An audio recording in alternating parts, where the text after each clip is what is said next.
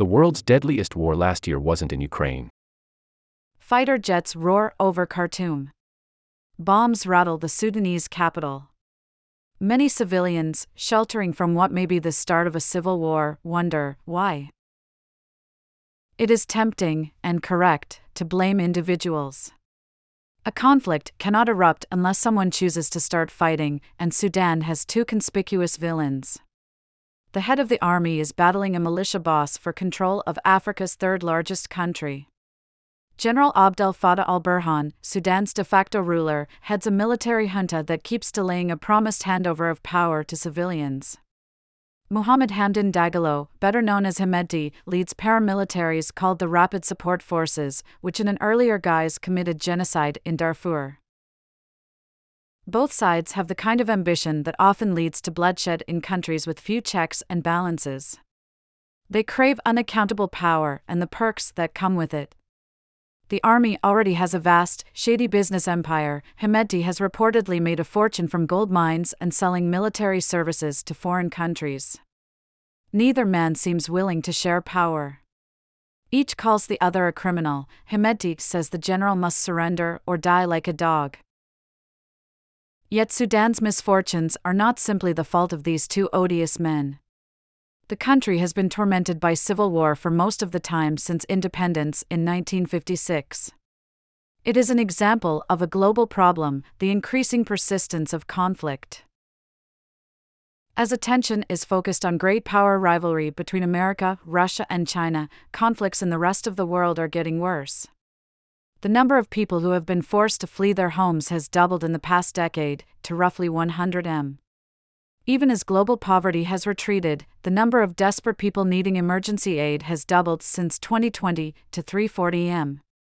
Some 80% of this is driven by conflict, estimates the International Rescue Committee, IRC, an NGO. Since 1945, conflicts have come in three overlapping waves. First, people in European colonies struggled for independence. Then, rival groups fought for control of these newly independent states. The Cold War raised the stakes. The West backed insurgencies against governments that professed to be Marxist, from Angola to Nicaragua. The Soviet Union supported anti-capitalist guerrillas and revolutionary regimes on every continent. After the collapse of the Soviet Union in 1991, the number of wars fell sharply. So, too, did the estimated number of deaths in battle. But after 2011 came a third wave. Both the number of wars and their deadliness increased as the Arab Spring led to conflagrations in the Middle East, a new form of jihadism spread across the Muslim world, and Vladimir Putin resurrected old-fashioned Russian imperialism. Mr. Putin's invasion of Ukraine is unusual, a straightforward attempt by one state to conquer another and steal its territory. Most modern armed conflicts are harder to understand. They are usually civil wars, though many involve foreign meddling. They are largely in poor countries, especially hot ones like Sudan. Indeed, they form a belt of pain around the equator, see map. They cause millions of deaths, but exactly how many is hard to estimate. Far more people are forced to flee because of them than a decade ago, see Chart 1. Far more perish from war-induced hunger or disease than from bullets or shrapnel. Fighting makes poor places rapidly poorer.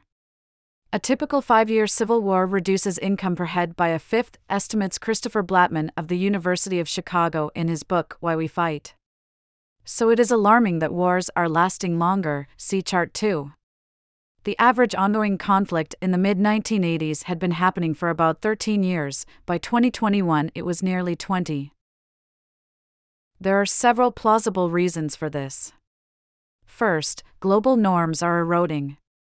When Russia, a permanent member of the UN Security Council, UNSC, brazenly violated the UN's founding charter by invading Ukraine, murdering civilians and kidnapping children, it shows how much taboos have weakened. When China, another permanent member of the UNSC, called Mr. Putin a dear friend despite his indictment for war crimes, it confirmed that for some world powers, might makes right. This emboldens smaller bullies. In Sudan, for example, hardly anyone has been held to account for mass slaughter during the country's various wars, nor for mass rape, nor the widespread enslavement of black Africans by the country's Arabic-speaking elite. General Burhan and Hemedti pretended to listen to popular demands for justice after the overthrow of a former dictator, Omar al-Bashir, who has since been convicted of corruption.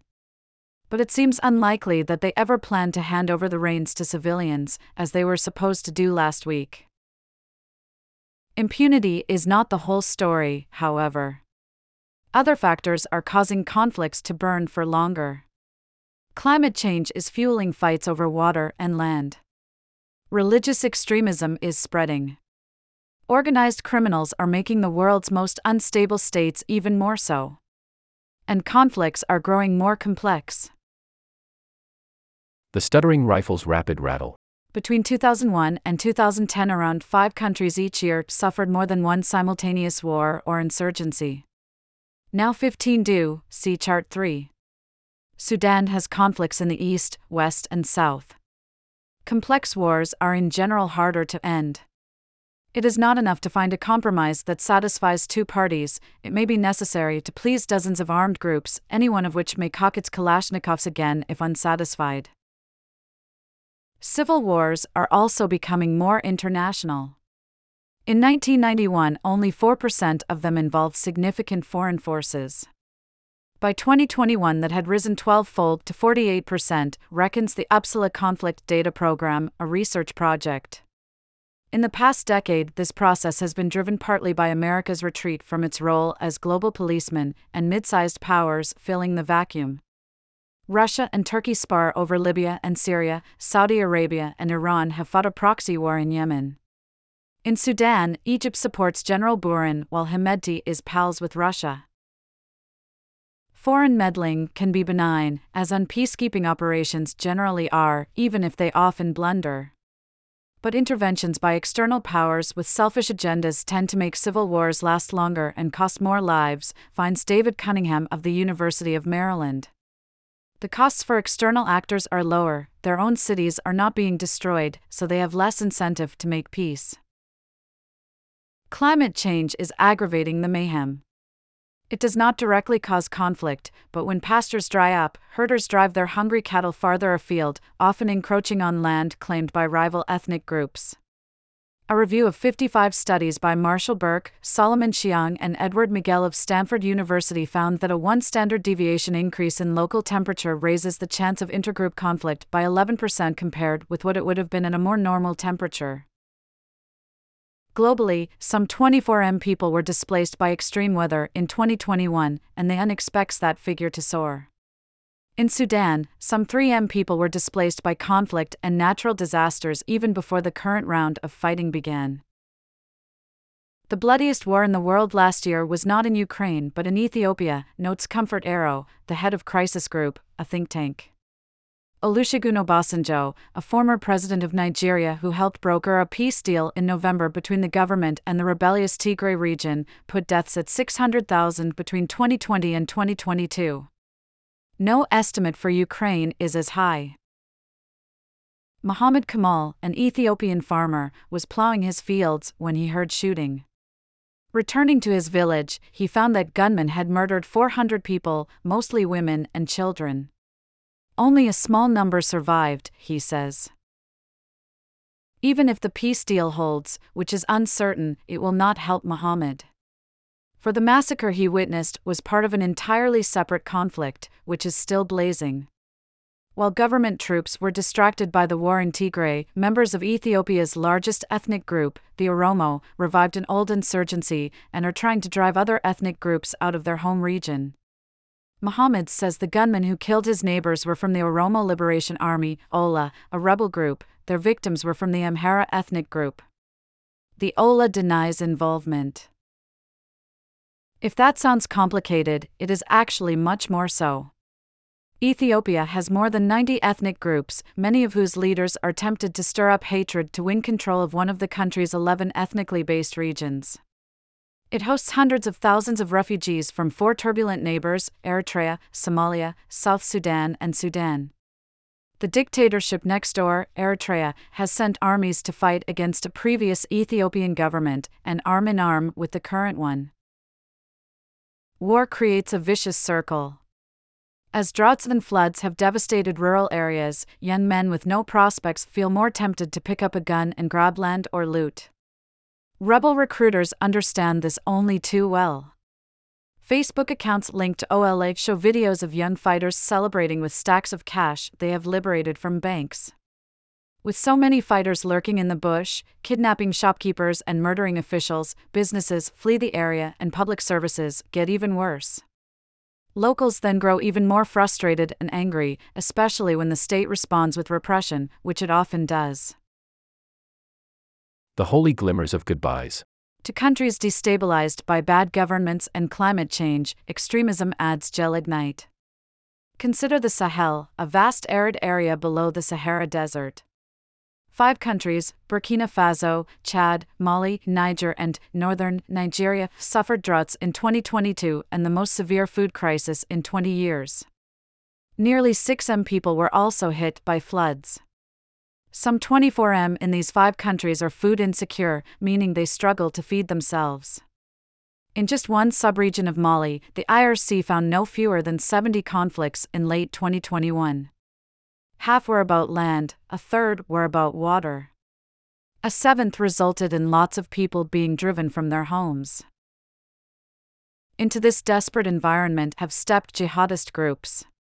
Since the Arab Spring, affiliates of Al-Qaeda and, later, Islamic State have spread across the Middle East, Africa and beyond. They promise justice, such as the restoration of stolen grazing land, in countries where formal courts barely function. Once they have gained a foothold, they accelerate the collapse of state authority. Between 2020 and 2022, in the 5 countries mentioned above, the number of schools that were closed due to violence trebled to 9,000. Half the region's children do not feel safe in school. In Burkina Faso, rival jihadist groups have made much of the country ungovernable. Towns are besieged. The government's efforts to vanquish the jihadists often make matters worse. Trucks carrying goods to jihadist-controlled areas must have a military escort, which may or may not be available. Jihadists block roads and plant bombs on bridges. All this gums up trade and makes remote areas even poorer. The government's inability to beat the jihadists infuriates nearly everyone. The country suffered 2 coups in 2022. A similar dynamic afflicts the whole of the Sahel. Instability is infectious. Farmers displaced by climate change cross unmarked borders and spark clashes. Jihadists seek havens in neighboring countries. Their ideas spread rapidly online and in radical madrasas. Western powers have tried to help, but failed. In November 2022, France gave up on Operation Barkhane, a military intervention to help the governments of Burkina Faso, Chad, Mali, Mauritania, and Niger suppress jihadists. Earlier that year, Mali's new military regime ordered French troops out and welcomed help from Russia's Wagner mercenary group, which has already been accused of massacring civilians. Sebastian von Einsiedel of the United Nations University in Tokyo argues that the spread of jihadist groups makes it harder to end wars. Their demands are often impossible to meet, their foot soldiers are fanatical, and external mediators hate dealing with terrorists. No prayers nor bells. For rebel groups with no religious inspiration, mammon provides motive enough to take up arms. A study by James Farron of Stanford University finds that civil wars in which a major rebel force earns money from illicit drugs or minerals tend to last longer. And the globalization of crime has made it easier than ever before for such groups to get their hands on guns and cash, notes Mr. von Einsiedel. Government forces are often greedy, too. Among the reasons why Congo's war is self-perpetuating, argues Jason Stearns in his book The War That Doesn't Say Its Name, is that officers are paid a pittance but can make fortunes from embezzlement and extortion when deployed to combat zones.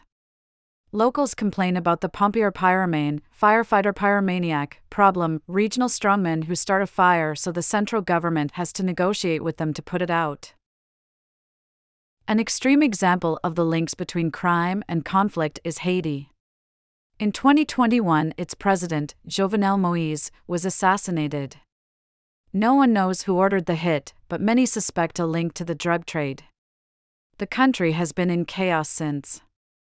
Gangs that once dominated only slums now control much of the capital, Port-au-Prince. Joe, a school director who prefers to stay anonymous, describes how his school received a bullet in an envelope with a demand for $50,000 protection money to keep classes open.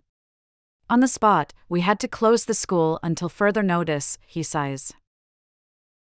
Haiti's Prime Minister, Ariel Henry, is begging for a foreign military intervention to help the police restore order. Many locals would welcome it. Ralph Senecal, the boss of a private ambulance firm who was kidnapped in October, says that only American troops can restore order. However, Haitian opposition groups fear that such an intervention would serve only to prop up Mr. Henry, who seized power after Moïse's death and is widely regarded as illegitimate.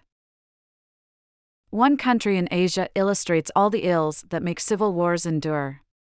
In an old wooden farmhouse near the Thai-Myanmar border, Ko Kat is boiling chicken and rice.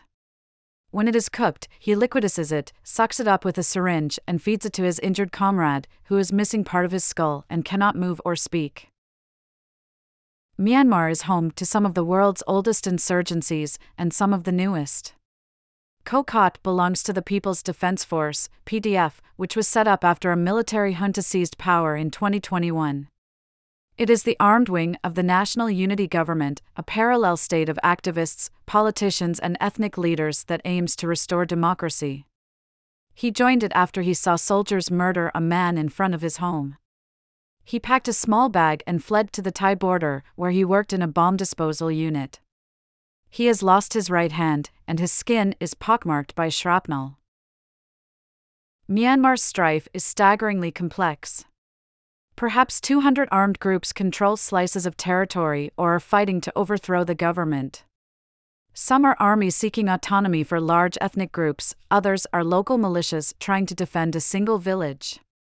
The country has not had a conflict-free year since independence in 1948.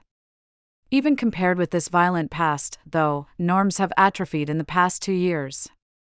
There's a new level of brutality, with the tone set at the top, says Richard Horsey of Crisis Group. In March, a company that called itself the Ogre Column was dropped into Sagaing, central Myanmar. They went on a killing, raping, and torturing spree. If the aim is to crush resistance, it is not working. The rebels say such atrocities strengthen their resolve. Climate change is at work. The insurgency has gained strength in the central dry zone, which has been made poorer by drought. Crime, too, gives many fighters a reason to keep fighting. The army is deeply enmeshed in heroin and jade smuggling, as are some ethnic militias. Mr. Horsey expects the war to grind on for a generation to come. For these who die as cattle. The world is not short of ideas for how to end wars. Find a respected mediator. Start unofficial talks long before the belligerents are prepared to meet publicly. Include more women and civil society groups in the peace process. Accept that any peace deal is likely to be ugly. Excluding people you don't like from politics doesn't work, notes David Miliband, the head of the IRC. Purging the Iraqi army of all supporters of Saddam Hussein's regime was a mistake, as was trying to build a system in Afghanistan without the Taliban. But the most important measures, build functional states in war-torn countries, curb climate change, could take decades to implement. And global efforts to promote peace are hobbled by the fact that 2 veto-wielding members of the UNSC are serial human rights abusers that object to interference in the internal affairs of blood-spattered regimes.